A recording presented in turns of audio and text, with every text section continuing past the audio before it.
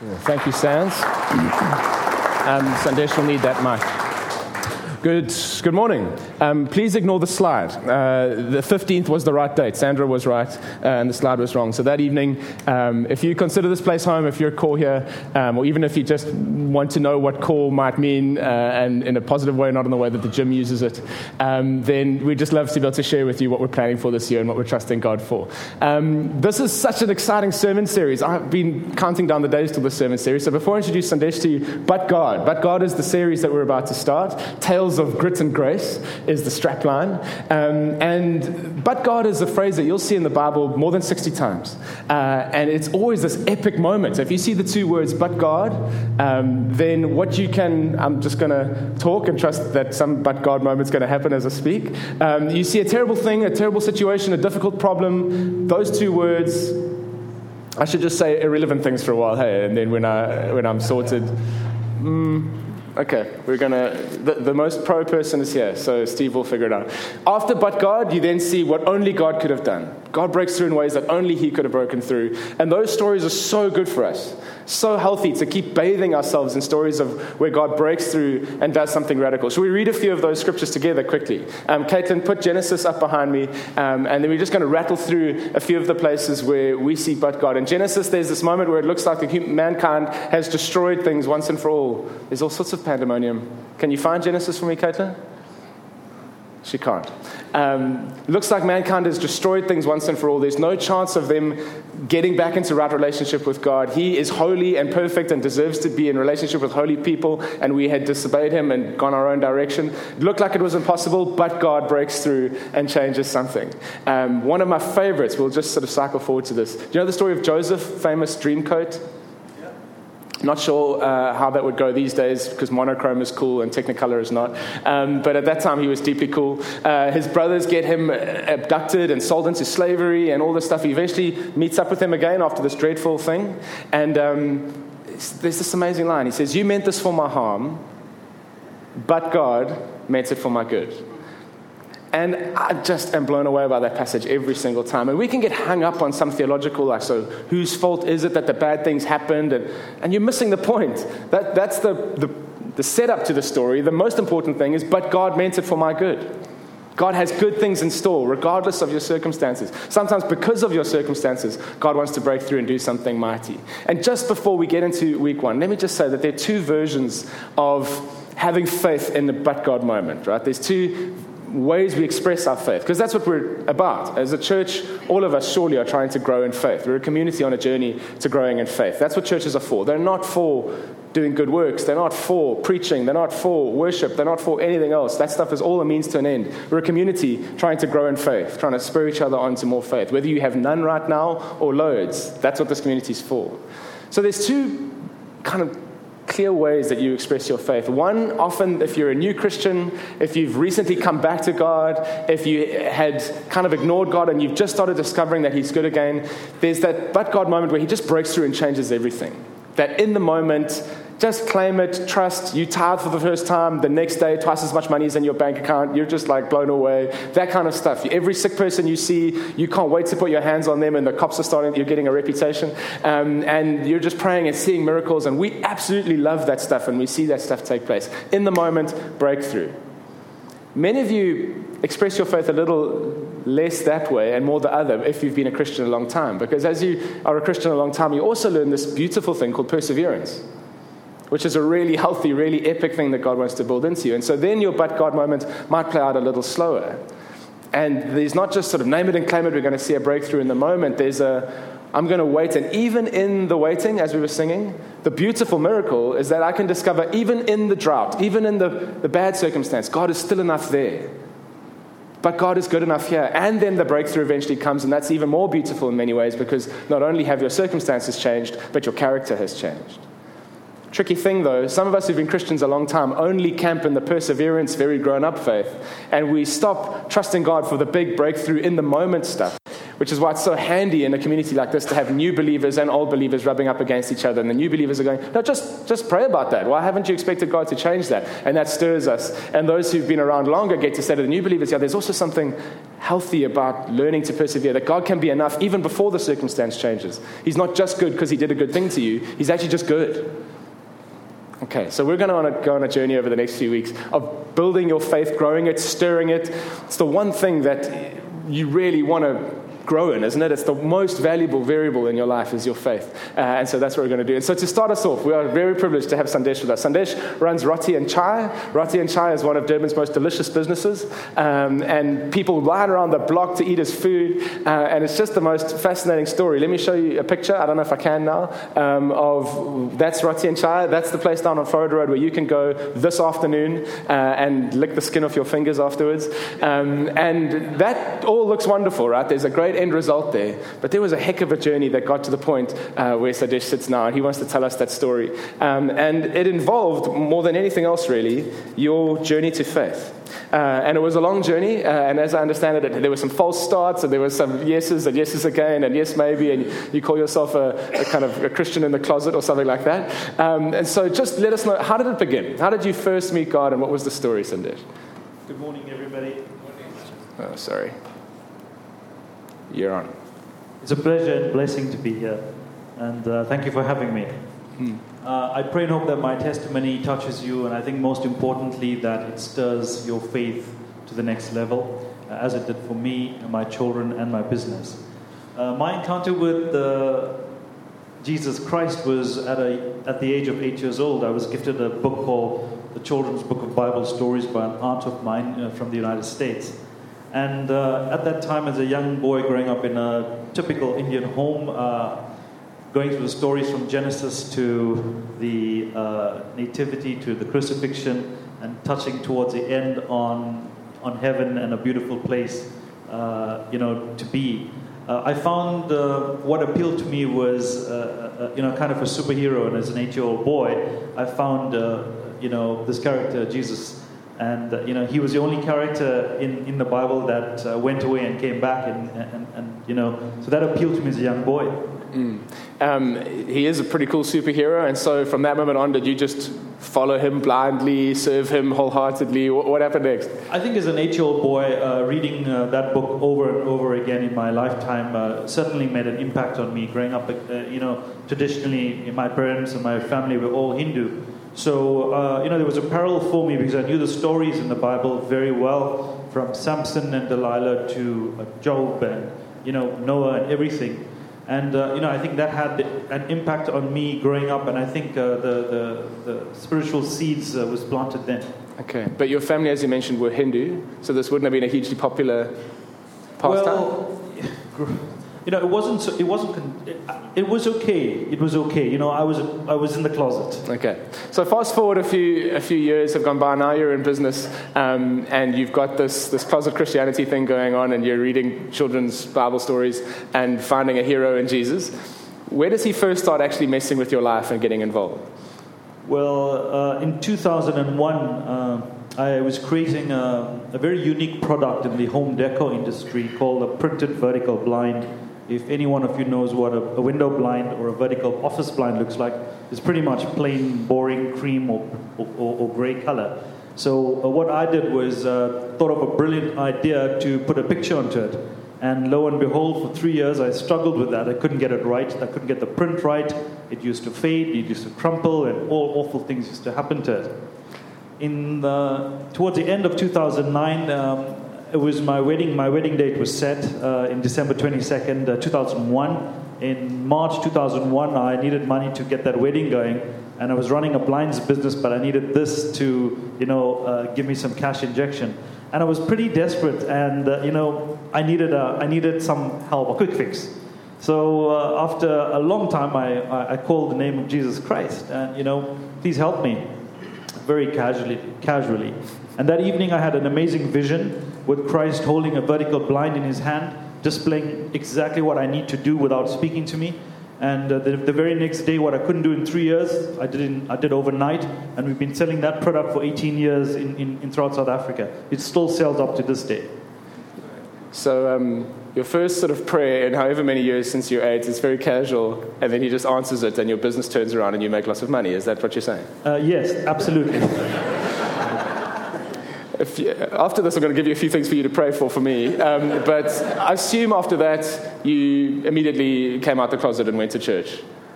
Well, matters got worse because I married a Hindu girl, and growing up in a Hindu background, she was very strong in her faith. And she said to me, listen, you can close your Bible and stay married, and we just had kids, or you can leave. And as a new father, my kids were 2 and 3 years old. So that wasn't a choice that I was prepared to make. I wasn't prepared to follow a God and leave my family. And I was in my early 30s. So I decided to stay married, and we carried on. I closed the Bible, but still, it was there. It was always there. And it was always there. I was still a closet Christian, never attended church at all, carried on running my business until my final but God moment changed everything. Tell us about that but God moment, and particularly the role that cowboy boots had to play in that moment. Unfortunately, I'm not wearing boots today because I'm very disappointed about that, actually. Yeah, I just couldn't get it on today because I've got to catch a flight to Cape Town this morning. Yeah, in Cape Town, cowboy boots might not go down so well, or too well, maybe. So that's a fascinating story. It was 2013, December. I was in the Bible Belt, South Carolina, and I was staying with family, and we attended a church service on the 24th of December. And it was an amazing experience of God's love and God coming through for me in a very personal way. And I'll share it with you how it came through with a pair of cowboy boots. So I collect boots, by the way. I have 25 pairs during the last 20 years. And I was there, and it was a tough time for me financially. And I was about exactly $100 US short on this amazing pair of cowboy boots, buffalo skin boots. And, again, I needed to get back to Durban with that. I would never leave the States without a pair of boots. So I had to get back on my knees again and ask Jesus for this to come through, And strangely enough, I was sitting at church. The American church is a big congregation, and we're very few of us there. You could single our Indians out in that church. So after the service, this is a huge burly American guy comes up with a strong accent and says, listen, I got a message for you yesterday in my dream to give something to you, and I want you to put it in your pocket and don't look at it. So I did that. I thought it was a little note. And we chatted and asked him, who he is and what he does. So he's the type of guy that prays for soldiers in Afghanistan. He prays for American soldiers who are captured by ISIS. These are the type of people, he prays for. And, got into the car, got home, and put my hand in my pocket, and it was $100 US. The detail's wonderful. I mean, I want you to see when God does something, when there's provision, it's actually always for another reason. And to me, certainly as you've spoken about it, it seems like what God was proving to you is that he's into the details. He loved you. You weren't experiencing $100 from God. You're experiencing the love of God. And as you're trusting God for breakthrough, and as you're perhaps looking back on your life and seeing where there have been breakthroughs and moments, and we're so bad at remembering them, but if you do dig in your memory, you'll think, God did break through there, and he did do that, and he provided there and healed there. It's never about the provision. It's always about the principle. He's always trying to show you something, change you in some way. And so you've now been a sort of secret and slightly undercover Christian for all this time. And for reasons that we can understand, you encounter the love of God, you get confronted, and I suppose it forces some home truths finally to come home to roost. So what happened next? Well, I think the boots did it for me more than the blinds, simply because it was something that I was passionate about. It was very personal. I'm sure each and every one of you have something that you love or like, and if somebody gave it to you, you'd feel really good. Can you imagine, praying for something and it coming through? So it connected me to Christ in a way because only he knew what I loved, what I really liked, and what I needed at that moment to come back home with. And he gave it to me. So he sort of won my heart with a pair of boots. Strangely enough, that's exactly what did it, because it was so personal, it was so real, and I know that, if my family or friends buy me a pair of boots, they're friends for life, absolutely. And, that is what... Hinting at all? Hinting? No, never. So that is how, my journey started with Christ. And when I got back home in 2014, early 2014, I was never the same. There was something that was different. I felt a transformation. I felt a sort of enveloping peace come over me. And, I discussed it with my wife at the time, and she was not happy about that. She experienced the miracle with me. She was with me, as with my kids. We all sat together when this American guy came up to us. So, I confessed to her, and I said to her, listen, this is how I feel. I can't carry on living a lie because this is who, and I want to be free. I wanted a sense of freedom as opposed to being in the closet all the time. Yeah, that couldn't have gone down well. And I know that at that moment some other difficult stuff was going on in your life. So. Yeah, at that time my mum was at the last stages of renal failure, and I think my wife had just had it with this Christian stuff with me. And she says, listen, thank you very much. You're out of here. So I was issued with divorce papers within the span of 3 weeks after my mum passed away. I was out of the house 2014 in August. I was out of the house. Nobody would take me in. My own family rejected me, because of the change of faith. So I came to a crossroads. I went through a period, what you would call my furnace period, where I was in the furnace for 6 weeks, trying to salvage my marriage, trying to get my life all in alignment again. And what I'd love to share with you at this moment is when the breakthrough came, because that was my final vision. And I literally experienced and saw, and I would love to touch on the supernatural realm as to what I had experienced. So if all of you know what a 4K television is, I experienced a 100K vision of Jesus Christ to the point that I saw his hair follicle going through the pore of his skin. That's how it really was. So I asked the question.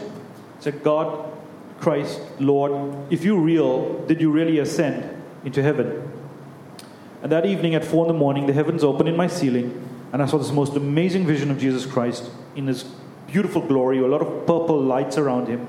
And he comes down onto a crest of a wave. He doesn't walk on water, he walks on the crest of a wave. For those of you here that surf will know what I'm talking about. And then I saw the most amazing ascension into heaven again. Never ever speaks to me, just shows me his glory. And I think that had sealed my fate. That was towards the end of 6 weeks. I was living with a deep depression and anxiety because I haven't seen my children. I was, homeless. My marriage was falling apart. And literally overnight, I experienced a peace that I'd never ever experienced in my entire life. It was so beautiful that I accepted Jesus Christ as Lord and Savior of my life. And it was as difficult as the process seems. I signed the divorce papers because the choice was follow him or stay married. This is what he said to me. Pick up your cross and follow me, and I will bless your hands for the rest of the days of your life. That was the message I got. Nothing else. Up to this day, I listened, I abided, I surrendered, but more than surrender, I was rejected by family, friends, sort of society, living in my vehicle. I felt abandoned unto Christ. And that is when the real breakthrough came. It's so hard because you look back now on the other side of the story. It's hard to imagine just how desperate those moments must have been. And yet at the same time, you've got this incredible vision from God. You've got the sense of his love. You've got this abiding peace. I suppose many of us are going, oh, okay, cool. Like, I totally understand the spiritual side, but how did you actually make ends meet? If you're sleeping in your car, if you've got like a divorce going on, those are expensive things. So what I was given was sort of manna from heaven, but this was spiritual food. So I was literally starving. I got a job as a medical rep after running a successful business for 18 years. I didn't have the spiritual stamina or mental stamina to go back to my business. It was in a bad state after the time. I walked away from that, my family, home. I got a job at Musgrave Center working as a medical rep, earning 8,000 Rand a month. My school fees for my kids was 5,000 Rand a month, so it was pretty hard, dark days. I worked there for 18 months, and it was literally, hand to mouth, surviving on Provita biscuits and peanut butter, and French fries was my Saturday meal. And, coming from Indian home, on a Saturday we have a really big, fancy meal. Mm-hmm. So mine was French fries for weeks on end. Yeah, may the French be judged for those. Absolutely. But, what I found was in these moments, in these moments that one would look at, if somebody looked at me and said to me, "You're going through such a tough time," but there was something else that I had, and I think I learned what grace was. I had to define what it was. So I was able to get through all of this with the utmost peace, utmost right frame of mind. I had the most amazing and enduring patience I've never experienced to get through all of that. And what was remarkable was, in my state, inverted commas, of poverty, I was at peace, I was joyful. And here's the key. Sitting on a Saturday night in an office, having French fries and tomato sauce, I was the happiest person in the world. I was joyful for no reason, and it didn't make sense to me. There is this idea that there can be joy in poverty, and we just reject that idea. We just go, but it can't be, and the Bible keeps claiming it, and you're saying you lived it, that joy and poverty are not mutually exclusive. In fact, there's a way for God to do that. And I'll just make one other comment, because knowing Sandesh, I got through it, I had peace, didn't get into the wrong frame of mind. He will tell you that was not because he's a great guy, that there's some wonderful personality in here that you should just try and be like Sandesh. That's what grace means. It's unmerited favor. It's undeserved resources of heaven. And I would hate for you to think, well, Sandesh is really impressive. Like, the hero of the story is the hero in your kids' children's book in the beginning. God just supplied stuff to you that allowed you to get through that moment. What happened next? How did that eventually turn around? Well, on the Musgrave, if you all know Musgrave Centre, there was a very popular night market called the Rooftop Night Market. And I was walking past there with my kids, and it was something that we needed to supplement our income. We really couldn't survive. So, I had a sort of liking for food, particularly pizzas. A few years ago, I created a tandoori naan pizza cooked in a tandoor, really tasty. I thought I'd get that going and sell it and make some extra money.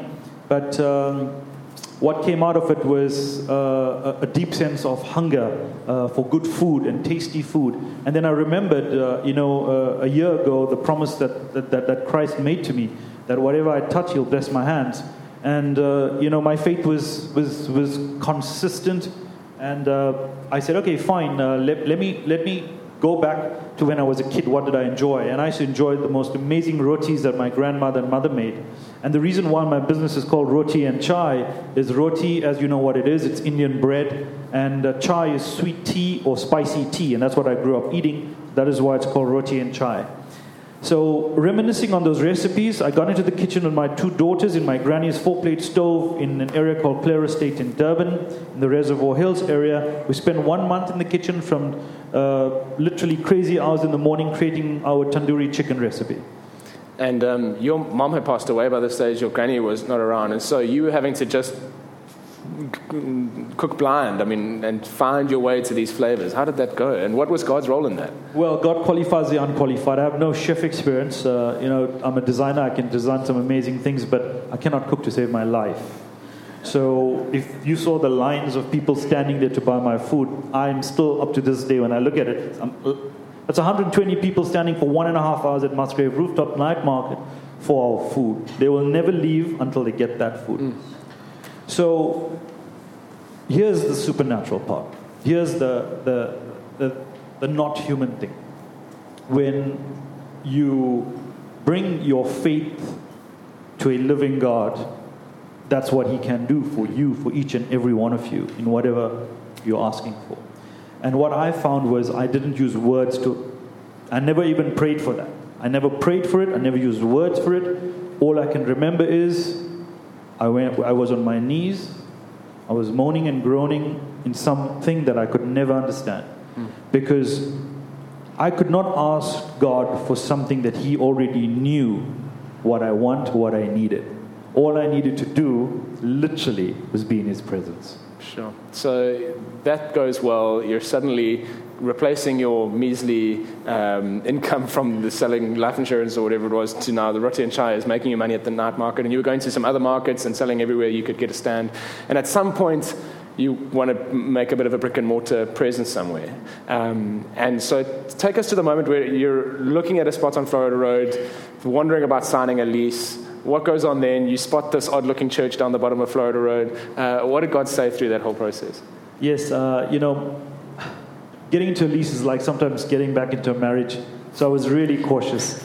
And I was driving past Olive Tree on Florida Road, and there was a sign at the coffee bar that says, pay it forward. So when you sign a lease, you got to pay a deposit. So I was very wary about signing a deposit over. So when I drove past the church, it says, pay it forward. We paid the deposit, signed the lease, and the very same Sunday, I was at Olive Tree for the first time, and I got the word that build my church first, put my bricks up, and I'll build yours. So I started seeding at Olive Tree, Florida Road, way before we put the first brick up at Roti and Chai. 8 months later, we opened our first store in 7th of April 2018. 4 weeks later, we had the directors of Tsogo Sun come in and have a meal. 8 months later, we opened our second store at Sun Coast Casino on the 8th of December 2018. We, as a no-name, unknown brand that were at all the markets, now sit with Steers, Debonair's, Fisherways, KFC, Rocker Mamas, Milky Lane, and Nando's. We are currently the second best performing food outlet at Suncoast. Unbelievable. I mean, this is just amazing. I don't want